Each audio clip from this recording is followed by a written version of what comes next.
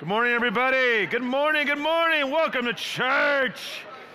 We want you to feel welcome. We want you to feel the love.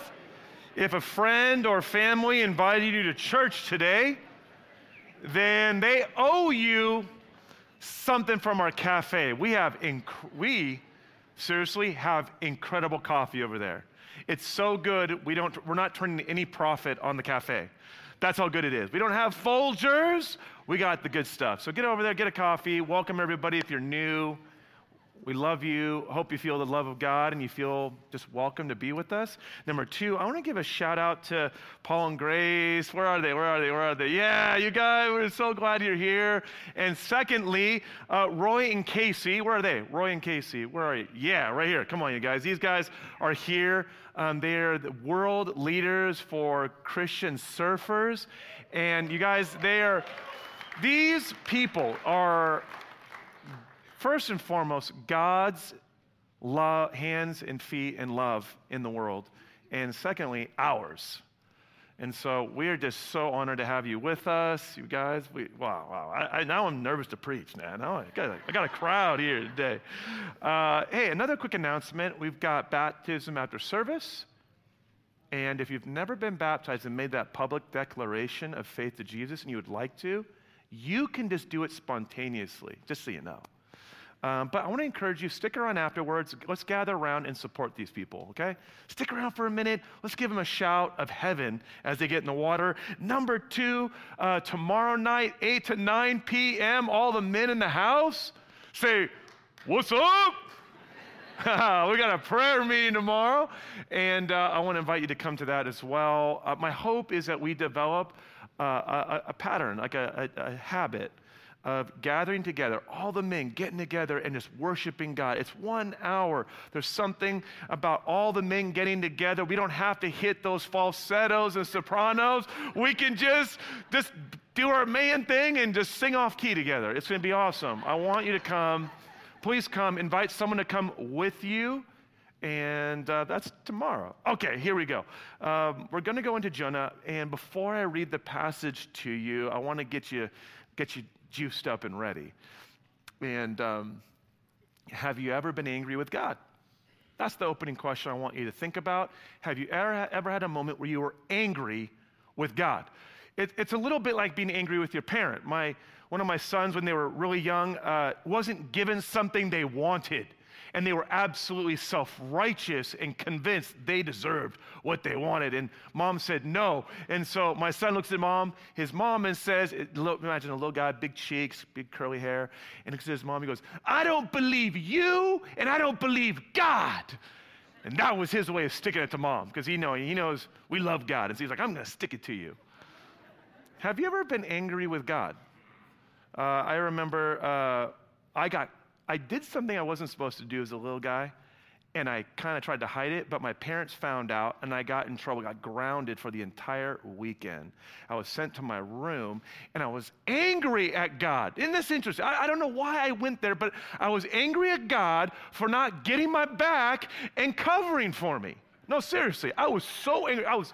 God, how could you let me get caught? No, this is me, a little guy, angry at God, and I was so angry, I gave God not one, but 2 middle fingers. I did.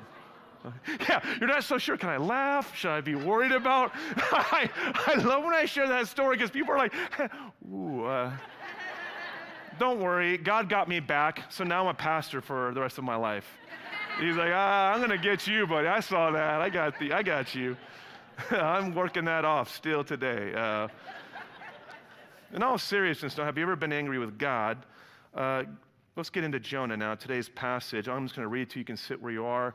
Jonah, if you haven't been with us, is this prophet who's been speaking God's words to people. But then God says, "Hey, Jonah, I want you to go to Nineveh, which is the capital city of Assyria, Israel's arch enemy." All right, this is as if God was sending today somebody to the leaders of Hamas to say, "Hey, let's have a talk." Right? It's dicey. And so Jonah runs away from God. God gets a hold of him. Jonah repents. "All right, God, I'm sorry. I shouldn't run from you." He brings God's message to Nineveh. Nineveh repents. And they receive his message, and God has compassion, and the whole city is saved. Story over. Not so fast. You would think Jonah would be excited, but let's read right here. Last week we read this. When God saw what they did and how they turned from their evil ways, he relented and did not bring on them the destruction that he had threatened, and Jonah threw a party to celebrate. Watch what happens here. Let's go to the next verse. But to Jonah, this seemed very wrong, and he became angry. And he prayed to the Lord.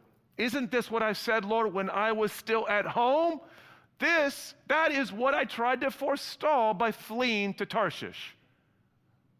I knew that you are a gracious and compassionate God, slow to anger, abounding in love, a God who relents from sending calamity. You can just feel the disdain here. Now let's go to the next verse. Now, Lord, take away my life, for it is better for me to die than to live. Isn't this weird? Maybe you're just joining us. You're like, what is up with this? I knew these people of God were vengeful people. And, maybe you're not a Christian here today. You're joining us, and you're like, man, what is up with Christians when they get all uppity and angry? Well, we're going to talk about that a little bit and how God works with Jonah through this. This whole journey hasn't just been a journey about renewing Nineveh. It's been about also God getting to Jonah's heart. Are you with me? Because now Nineveh is saved. It's all good. Mission accomplished. But we have still a whole chapter of God working with Jonah. And that's because God is committed to our transformation.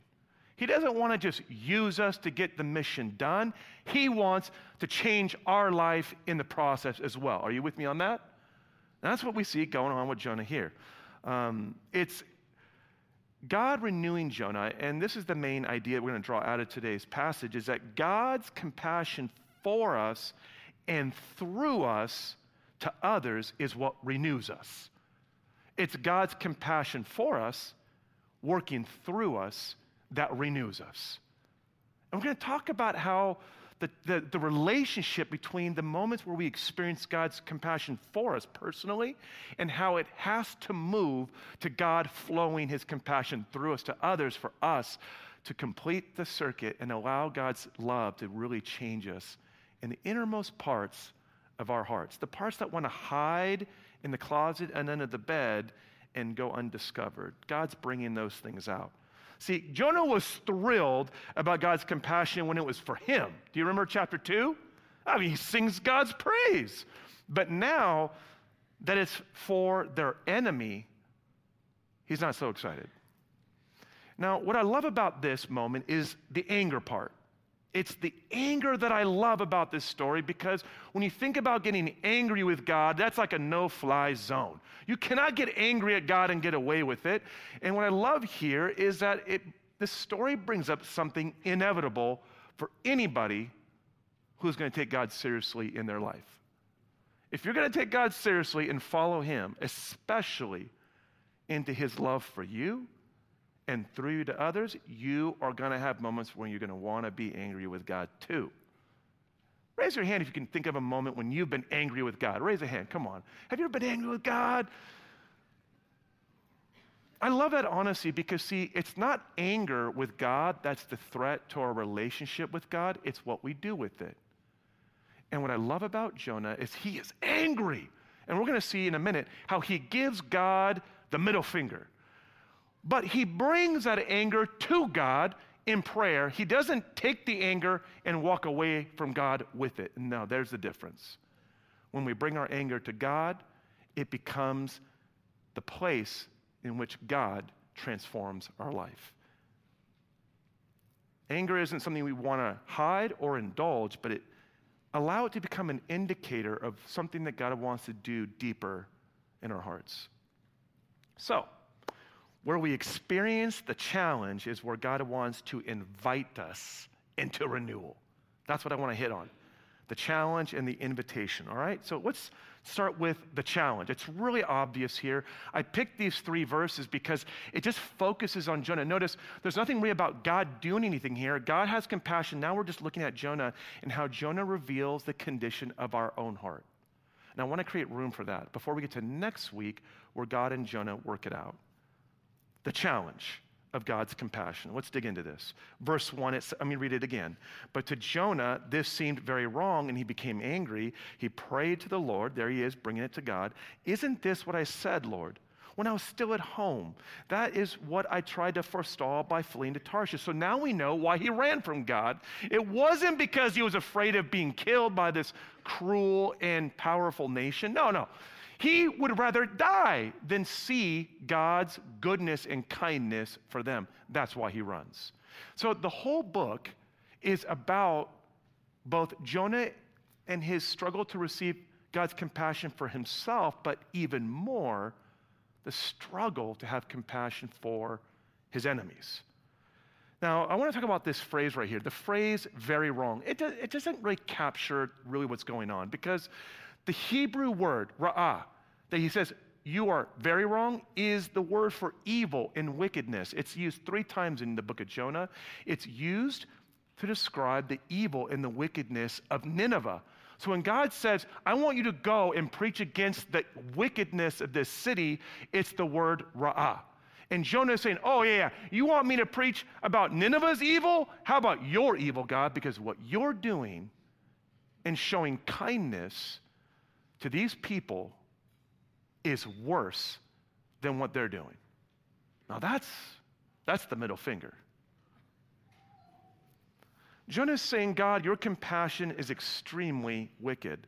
And Jonah struggles to reconcile God's compassion with his holiness and his justice. How could God show kindness to Israel's enemy? Have you ever struggled with God's compassion in a moment like this? Have you ever struggled with the idea of God's compassion and wondered, gosh, if I show compassion, am I going to communicate that I condone the behavior? Ever been there?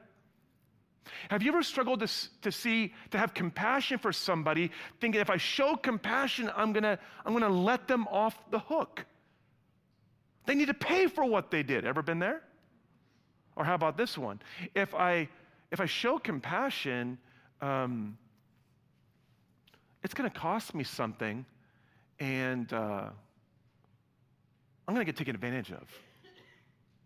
That's a little bit of what's going on for Jonah. You know, God, I thought you were on our side.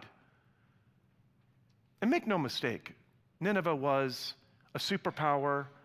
They were so renowned for their cruelty and torture. They were a terrorist state that used intimidation to get everybody to cooperate. There are carvings in stone depicting their glorious torture practices, cutting people's heads off, making family members carry their loved ones' heads on posts while they are humiliated in public. I mean, they were renowned, even by those 8th century standards. Have you ever struggled with God's compassion in a moment? That's what I love about this passage here. Because, we know the right answer, but what I love about the Bible is how raw and honest it is about the things we struggle with when it comes to following God. I love that, and I can relate to Jonah. I can relate to the struggle, and so I got 5 points of really my 5 C's, the challenge that I experience when it comes to walking out into God's compassion for others. This is my list. Maybe you can relate to a few, if you're as bad as I am. Here we go. Number 1, when it comes to living out God's compassion for others, I struggle sometimes with having to step out of my comfort zone, because sometimes allowing God's compassion to work through us means we got to get uncomfortable. Ever been there? Ever felt like, okay, for me to do that, I'm going to have to get a little out of my comfort zone, like maybe reach over and greet somebody new at church on Sunday morning? Ever feel that one? Come on now. Don't underestimate the power of a smile and a handshake to someone who's coming to church. See, as a pastor, I see what you don't see. You look around, you see a bunch of beautiful looking people. But I hear the stories behind the scenes. People coming to church just finding out that they have a terminal disease or close relationships are on the rocks and frayed at the edges, and they're just lucky they made it here. And to get someone to turn to them, say, I'm so glad you're here. What's your name? And to be warm and smiling. Every week I hear about people so grateful for that. But comfort zone, to step out of our comfort zone and reach out to somebody. I remember one time I was, I'll share that story later. Okay, number 2, how about the cost, right? The cost. When it costs something valuable to show God's compassion in time, energy, possessions, or money, right? Like hosting someone in our home and giving up our free evening to just let someone, feel some love from a family or from a friend. Or how about this one, control, when it means letting things get messy and there's no quick fix. Like one time I remember I was driving when I was in my 20s and I saw this guy broken on the side of the road back before Uber, believe it or not, back before cell phones. And yes, Abraham Lincoln was my neighbor. It goes that far back, and I just pulled over and I just felt God to say, hey, help this guy. Next thing you know, the guy, needs a ride to Orange County. I'm in La Jolla. Yeah, that was like a letting go of control. Okay, all right, that's not my plan for today, but God, I'm with you. Let's go.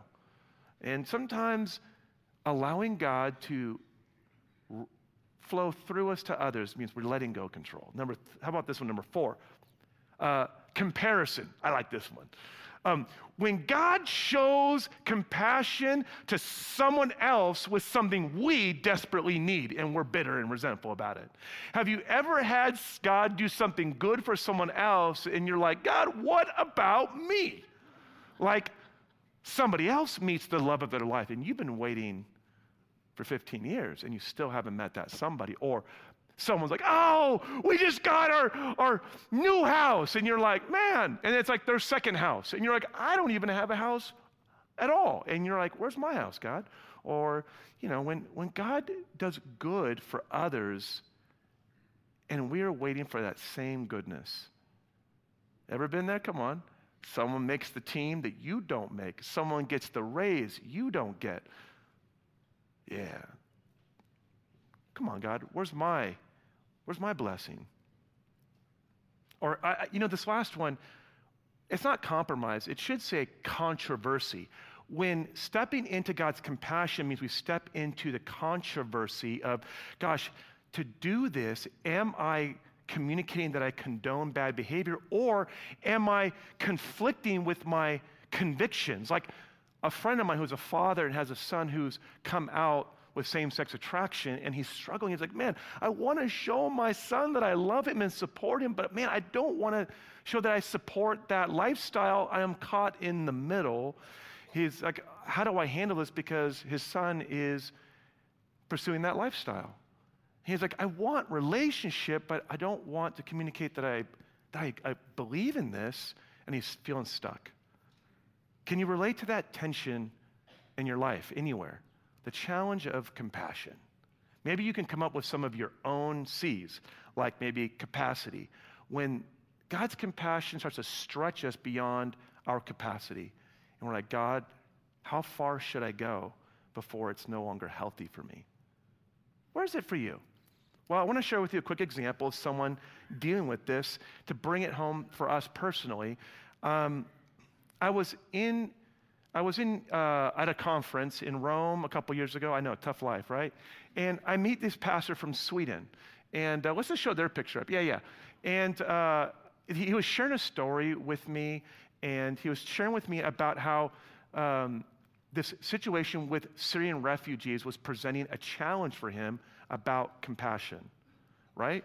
And so in 2011 to 2015, there was the Arab Spring. All this turmoil in these Arab countries, like in Egypt, if you remember, where people were pushing back against these totalitarian governments, huge persecution on those who were fighting for reform. And people by the thousands, by the hundreds of thousands were fleeing to Greece to find refuge from the war and the violence. Well, Sweden had committed to an open border policy, and 163,000 Syrian refugees started to flow into their country. And for this friend of mine, he was saying, I didn't agree with that border policy. I didn't like it. I didn't feel like our country could integrate and support that kind of influx of people and their need. Now, maybe right now you're tempted to, be a little uncomfortable and be like, I don't like this guy and his lack of compassion. Look at these people. They have need. Why isn't he being more open? Or maybe you're on the other side. I don't like that the country opened their borders like that. Well, that's why I picked it, because it's kind of got that tension, right?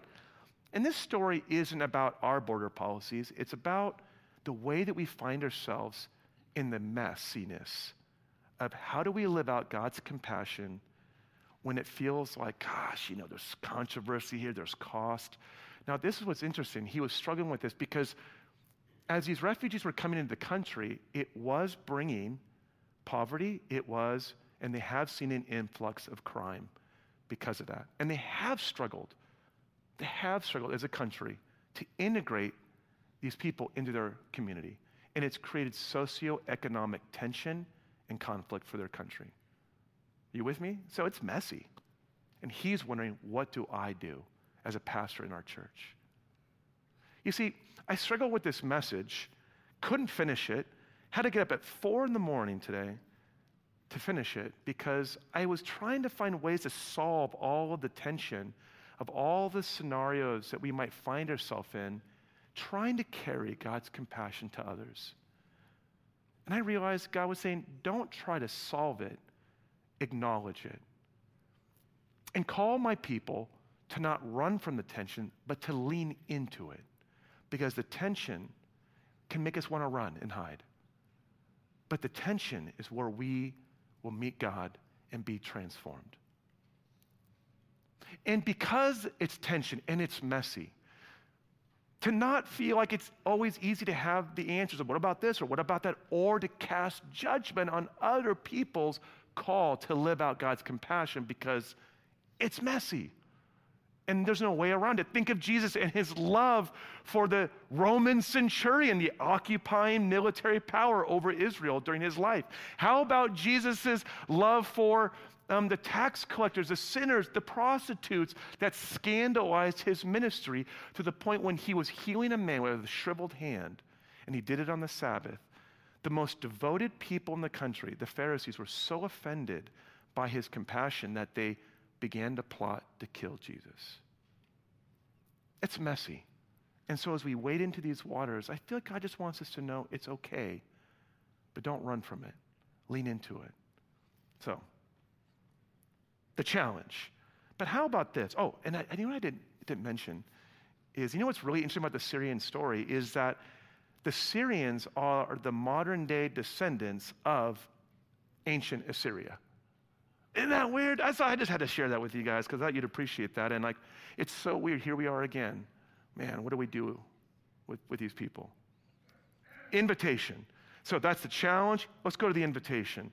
And back to the scripture. It says this: I knew that you are a gracious and compassionate God, slow to anger, abounding in love, a God who relents from sending calamity. Now, Lord, take away my life, for it is better for me to die than to live. I mean, what's going on here? It's like Jonah's getting melodramatic, right? It's like a telenovela right here. He's like, I might as well die, God. But this is so painful and so hard. Something so deep about Jonah is having to shift in this moment that I think he literally would rather die than have to go through this. And it speaks to the deep challenges that we're going to experience as we walk with God into his compassion, the deep ways that things will be needing to shift in how we see ourselves, in how we see God, and how we see the world. The nice, tidy boxes that we have are going to get messed up. That's real. I think this is real for Jonah, and it's real for us. Let's talk about the invitation, and it's an invitation into deeper relationship with God and to a greater purpose in our life than we can make for our own. So we'll start with Jonah. Jonah knows about God's compassion, right? Let's go back. He knows about God's compassion in what ways? Number one, he knows God's compassion through the scriptures. He's got the Bible verse. He's quoting Exodus 34 right here, right? This is where God and Moses meet on the mountain in Sinai. Israel's ancient history, when they were brought out from being slaves from Egypt, God meets with them on the mountain. He goes, this is who I am. This is my core identity. The Lord, compassionate and gracious, slow to anger, abounding in love. So Jonah knows it, and he quotes it. Number two, Jonah's experienced it personally. In chapter 2, verse 9, listen to this. It says this, Jonah is about to drown. God saves him, and listen to his words. He goes, but I, with shouts of grateful praise, I will say what? Salvation comes from the Lord. Man, God, you're so good. Ah, God, you are so compassionate. Man, Lord, thank you. Wait a minute. Then he has like a different strokes kind of a moment, like, what you talking about, Willis? And he's like, what do you mean, God? And that same compassion for him is now turned towards his enemies. Okay, now here's the thing. He's got it in the head, he's got it in the heart, but something's still missing. We can see that. What's missing? Head, heart. Yeah. If you want to really go deep on this, you got to read Nick Gilmour's dissertation. His doctoral dissertation was all about this: knowing and serving God and loving God with our head, our heart, and our hands. Now, this is really important, right? Because check this out. You can know the truth of God here reading the Bible. You can know the truth of God personally by experience, but it is incomplete when we are not living it out and expressing it as God's hands to other people. Now, that's important.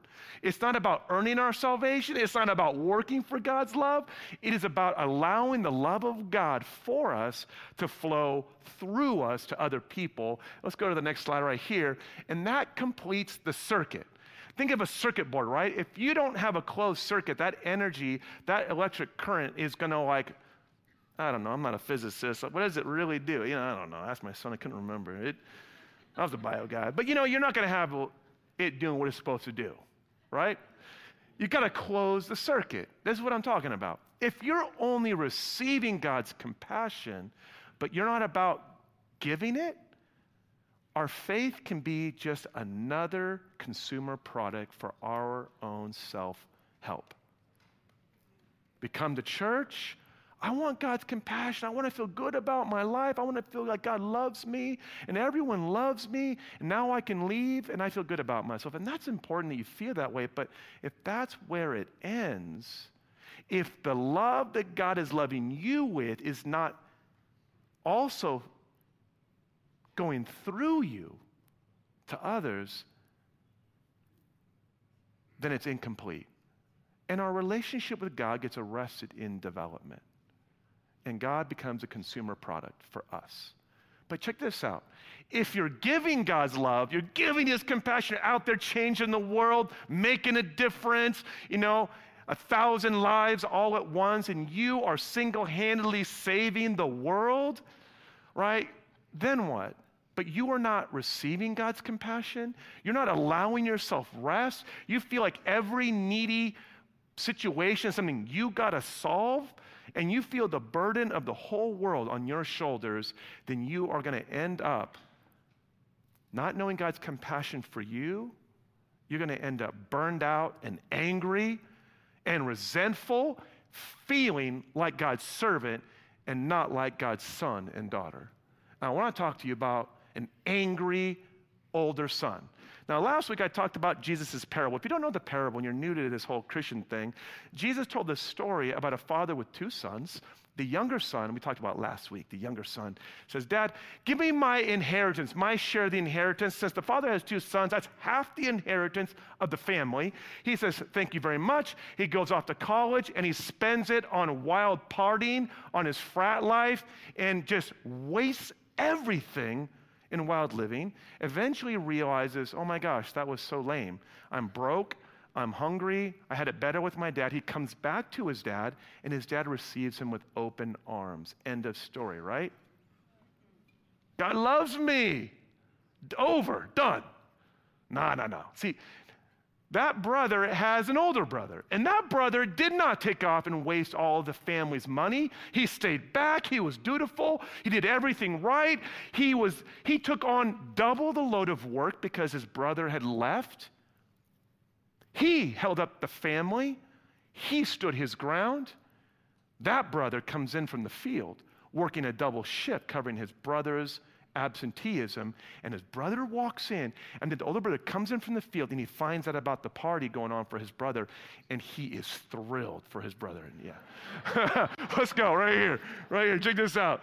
The older brother became, let's try again. The older brother became, yeah, there it is. There we got Jonah, and God is saying something to us about our hearts. And he refused to go in. So his father went out, and get this, pay attention to the father. So the father went out and pleaded with him. How many times does this father need to be offended and disrespected? You know what I mean? But he answered his father, look, all these years, I've been, what? Slaving. I've been slaving for you, God. I didn't go get drunk. I didn't party. I didn't hook up. What's going on, God? Why are you letting me go through this? Come on. Never disobeyed your orders, yet you never gave me even a young goat so I could celebrate with my friends. But when this son of yours, who has squandered your property with prostitutes, comes home, you killed a fattened calf for him? I mean, can you feel it, guys? Can you feel it? Don't you kind of just, don't you just sympathize with this guy? I mean, I'm with him. I mean, seriously? I am the older one in my family. I'm the oldest of 5 kids, right? I'm holding the fort down. I'm doing all the work. You come back and you get a party? It's like, what? Man, why aren't you getting grounded for the weekend? Anger. What about me? What doesn't the older son realize? What's the point of this story? Why does Jesus tell this side of the story? You see, that's the story of Jonah. Because see, in part 1 of the book, Jonah is the prodigal son. He's running from God, and then he experiences God's grace. Now, Jonah is the older son, and he's angry about God's compassion for his enemies. Isn't that really the truth about us? This tension between receiving this radical love that God now wants us to demonstrate to others, this radical, undeserved, sacrificial love for us. Now we are supposed to go out and love others. Our spouse who won't put the toilet seat down. It's like, come on, God, that's crossing a line. I know, that's my proverbial, I can't believe it. What's this finish? Look at right here. Verse 31. This is what the father says, my son. The father said, you are always with me. Everything I have is yours. I mean, just let that sink in for a minute. Listen to what he's saying. You're mad about him wasting all that stuff? You have me. And besides, whatever I have, it is yours. Why aren't you enjoying it? Now watch right here. But we had to celebrate and be glad because this brother of yours was dead and is alive. He was lost and is found. There's a lot to say here. Certainly the older son doesn't realize that he is in need of the father's forgiveness and grace as much as the younger son. See, the story teaches us that we can be just as lost running away from God as we can staying in his house, obeying him and doing everything he asks of us. You can be absolutely devoted to God, doing everything God asks you to do, and be just as lost because you think just like this older son, that your obedience and your faithfulness has earned God's love. You don't realize that your love, that God's love for you is as undeserved as it is for that other guy. And we don't understand that. And because we don't understand that, we don't understand the extravagance, the radicalness of God's love for us. Do you see how this is coming around? In fact, it's almost like God is saying, Jonah, do you see Nineveh? Yeah, do you see how bad they are? That is how actually messed up you are. Look at you right now, calling me evil. And I love you with the same grace. See, if you had to define compassion, how would you define it? If you were to look it up in the dictionary, what would you find, or online, how do they define compassion online? Just take a second, turn and just give like a quick descriptor. If you had to explain, get up here right now and say, if I called you up, give us a one-liner about compassion, what would you say? Turn and just share that real quick, just 3 seconds. Turn and share. Real quick, just turn. Real quick, just get your brain working.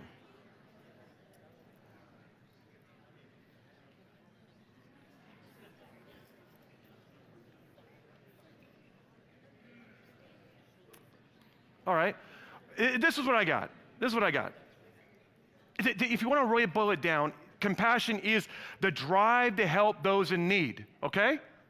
To put it simple, the drive to help those in need. But the Bible has a bigger vision of compassion. God's compassion is more than that. It's got 2 other essential components. Number 1, God's compassion is also undeserved help for those in need. Are you with me?